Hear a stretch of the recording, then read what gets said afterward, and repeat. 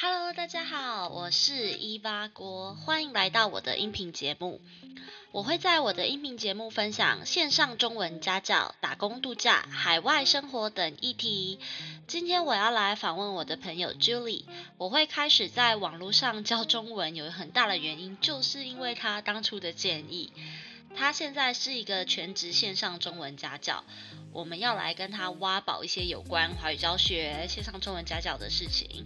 Hello Julie， 嗨，大家好。嗨，真的很特别的感觉，谢谢你邀请我啊。好，所以我看，对，那你怎么会在一开始的时候，你怎么会在网络上教中文？一开始的时候怎么会在网络上教中文？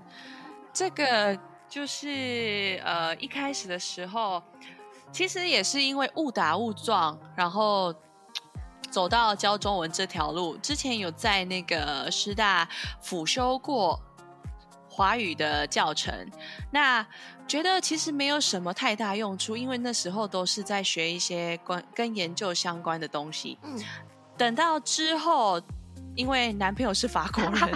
为爱走天涯以后呢，发现在法国找工作真的很难，所以就想说啊，那趁现在可能可以试试看，所以才在网络上开始教中文的工作。那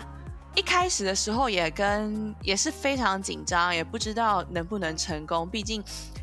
只有在学校里面教过几个中国人，但是几个不好意思，不是中国人，是外国人，但是那个感觉就跟网络上的非常不一样，所以我也是自己摸索出来，然后才开始教的。那你教中文教多久了啊？在网络上面？你说在网络上大概也没有很久因为之前并没有真的想要朝这个方向发展，到现在一开始是想说试水温，那后来发现其实很稳定，刚好有遇到疫情，这样加起来差不多1年半了吧。对，那之前我想到是因为之前在法国的时候，其实有一种很绝望的感觉，觉得说啊怎么办，我在这里根本赚不到钱，那我是不是应该要学个一技之长？后来才发现，对啊，我有啊，只是我没有发现，我可以教中文，对，放着一张证书在那里，不用白不用。然后加上那时候有很多法国人问我说可不可以教他们中文，我想说怎么会找我？可能是因为我住的那个地方外国人比较亚洲人比较少，然后他们就想说那你可以来教我们中文。我那时候就是从法国的识字会，在我们那个地区的识字会开始了我的教中文的工作，然后后来才发现那在网络上教其实也不错啊，好酷哦！我不知道这一段我不知道那个识字会教中文这一段。就是我有跟你说过，有一对法国的爷爷奶奶，就是因为他们就是在红十字会工作的人，他们是到现在都还在跟我一起学。那我的法文也是他们救起来的，他们救起来的。对，法文太烂，只好就是一开始语言交换，到现在就真的变成了一个工作这样。那你还记得你一开始就是摸索的时候，你是怎么开始教的吗？就怎么跨出那第一步？怎么跨出这第一步？你的问题是，比如说因为一开始因为像我的话，我一开始就是完全不知道要怎么开始，所以我一开始就是学生，比如说他说他是 HSK 1的程度或 HSK 2，我就直接上网去找 HSK 的语法2的语法来教他，就这样。你说这种开始，还是说怎么你说的是这种开始，不是说在网络上你开始一个平台怎么样去找学生的这种开始？对，我是说第二种开始。第一种开始。第一种开始就是这个算开始吗？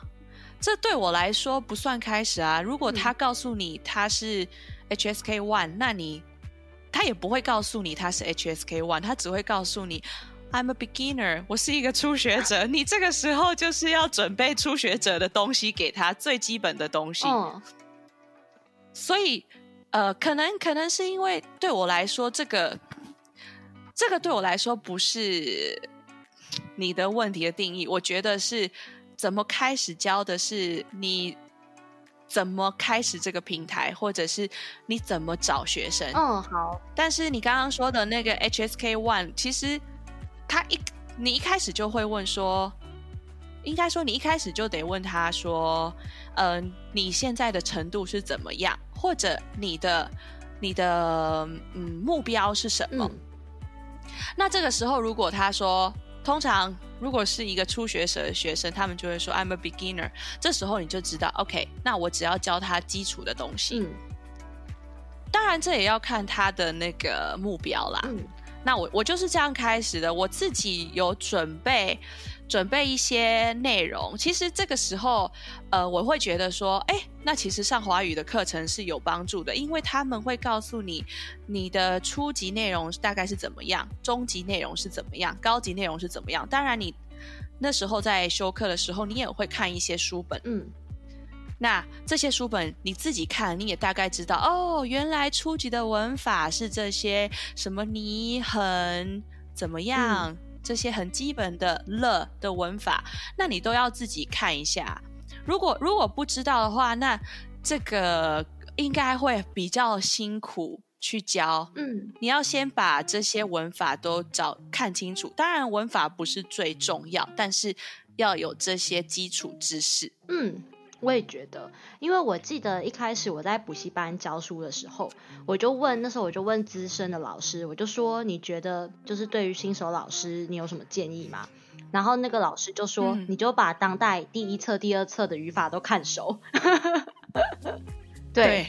都要看熟。或者如果你没有把它看熟也没关系，你说你没有时间或是不想读，这个也没关系，但是至少把他们的大纲看清楚看懂有哪些，他们是怎么开始的，一开始应该要学些什么，到后面会越来越难，是难在哪里，讨论的话题是什么，这样就可以衔接上可能中级学生高级学生是可以衔接起来的，因为大部分的华语教科书就是这样。我也觉得对，就是到后来而且我会发现，我觉得同一个国家的学生他们的难点都会还蛮像的。对啊，都是差不多。他们通常语言，他们自己的语言会带给他们很大的困扰，所以其实教到后面你会发现日本的学生就是这个发音发不出来，韩国的学生就是这样，美国的学生就是会有这个什么如果的问题，他们都会有差不多类似的问题。那这个时候呢，就是要请老师要去纠正，这个要把它改回来。对，当然看老师的习惯哦。我们之前学到说这个就是他们被他的母语绑架。对啊，这个跟中文一样嘛，我们在学英文的时候也是这样。其实我觉得教中文这个工作，你不要把它想得太难，就把它想成是你在学英文，你希望或者是其他语言，你希望这个老师怎么教你，你这样教学生就可以了。我也是这么想。对，就是因为我觉得我一开始我现在在教的时候，我都是想说要是以前我的老师怎么样教我会很开心，我就那样子教。对啊，就是这样啊。但是我觉得我们应该不一样，因为比如说像我学法文的时候，我希望老师一句英文都不要说，或者中文我不要听到任何一句，因为我很重视这个沉浸式的教学。如果老师告诉我一句中文一句英文，那就是破坏了我整个学习的过程，我就会开始用中文英文去想。但是如果老师对我说法文，虽然我当下不懂，你的脑袋会有一个回音，会一直告诉你你那个字不懂的，它会一直在你的脑袋震荡，然后你就会某一天你会发现，对，我们说的就是这个意思。你会发现你突然懂了，而且你是用法文思考，而不是去用中文或是英文来思考。对学生也是这样。所以你现在上课的时候主要都是说中文吗？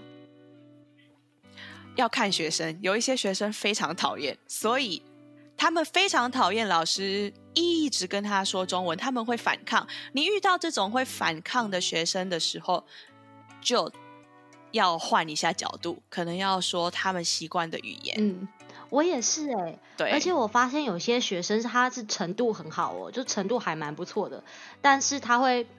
我觉得他可能会没有安全感吧，如果我没有跟他说他的母语的话，就是他会是这样子，看起来非常非常的困扰，然后这样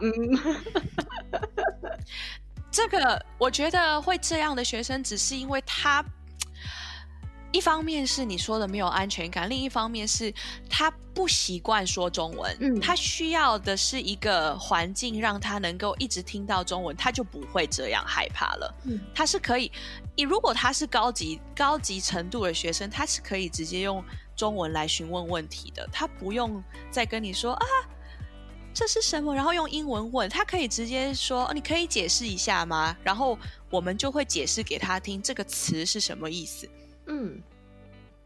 对，所以如果遇到这种常常要说英文，如果是高级的话，常常想跟你说英文，那你可能要告诉他，你可以先不要回答他，你可以解释给他听，解释说这个词是什么意思。那他还是不懂的话，快要放弃的那时候，你再把它写下来。我会尽量不要去说英文，因为这个真的会打断他在课堂上的思考，会突然变成英文的模式。好，这一招笔记。对，他有时候会转不回来，一转过去就转不回来了。对，他们，你一跟他说英文之后，整堂课都是英文了，整堂课都跳不回去，因为对，英文很方便啊，对他们来说。当然其他语言也是这样哦，尽量还是用用中文来教课，然后解释也是用中文来解释。比如说常常遇到这个词比较冷门，比如说窗帘这个词，但它其实解释很容易啊。学生说这是什么，你只要说这就是窗户的衣服，他们就会懂了。你真的不用说英文给他们听。对，这个要考验一下老师们的解释能力，还有想象力。我觉得窗户的衣服，对，很可爱窗户的衣服。对，有很多这种，你要用你的想象力还有说故事的能力告诉你的学生，他们才会记得。但是这也有一个问题，很多学生都记得他的意思，但是不记得他怎么说。那个窗户的衣服，他以后看到窗帘就这样说。对，他会说窗户的衣服，不是，是窗帘。所以这个时候也要提醒他是窗帘。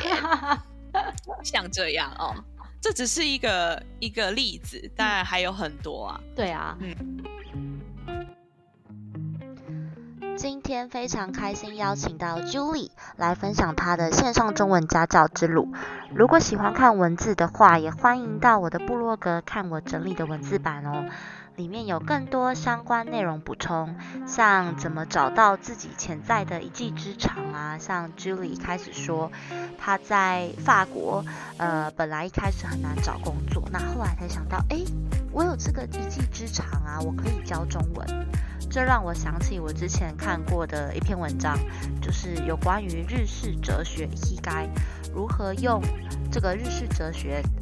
找出你的潜在一技之长，我觉得还蛮有帮助的。那文章里面也有更多沉浸式教学的介绍，希望今天的内容可以激发你对线上中文家教有更多的想法哦。文字版可以搜寻ivaguo.wordpress.com。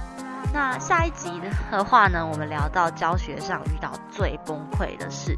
这集真的超好笑，我在录的时候整个笑到不行，就是你完全不会想象到怎么在线上教中文会遇到这样子的事情。那最后呢，这是我第一次做 podcast， 如果喜欢这一集的内容的话，也不要忘记追踪，也欢迎您留言给我，跟我说你的感想哦。好，那我们下次再见，拜拜。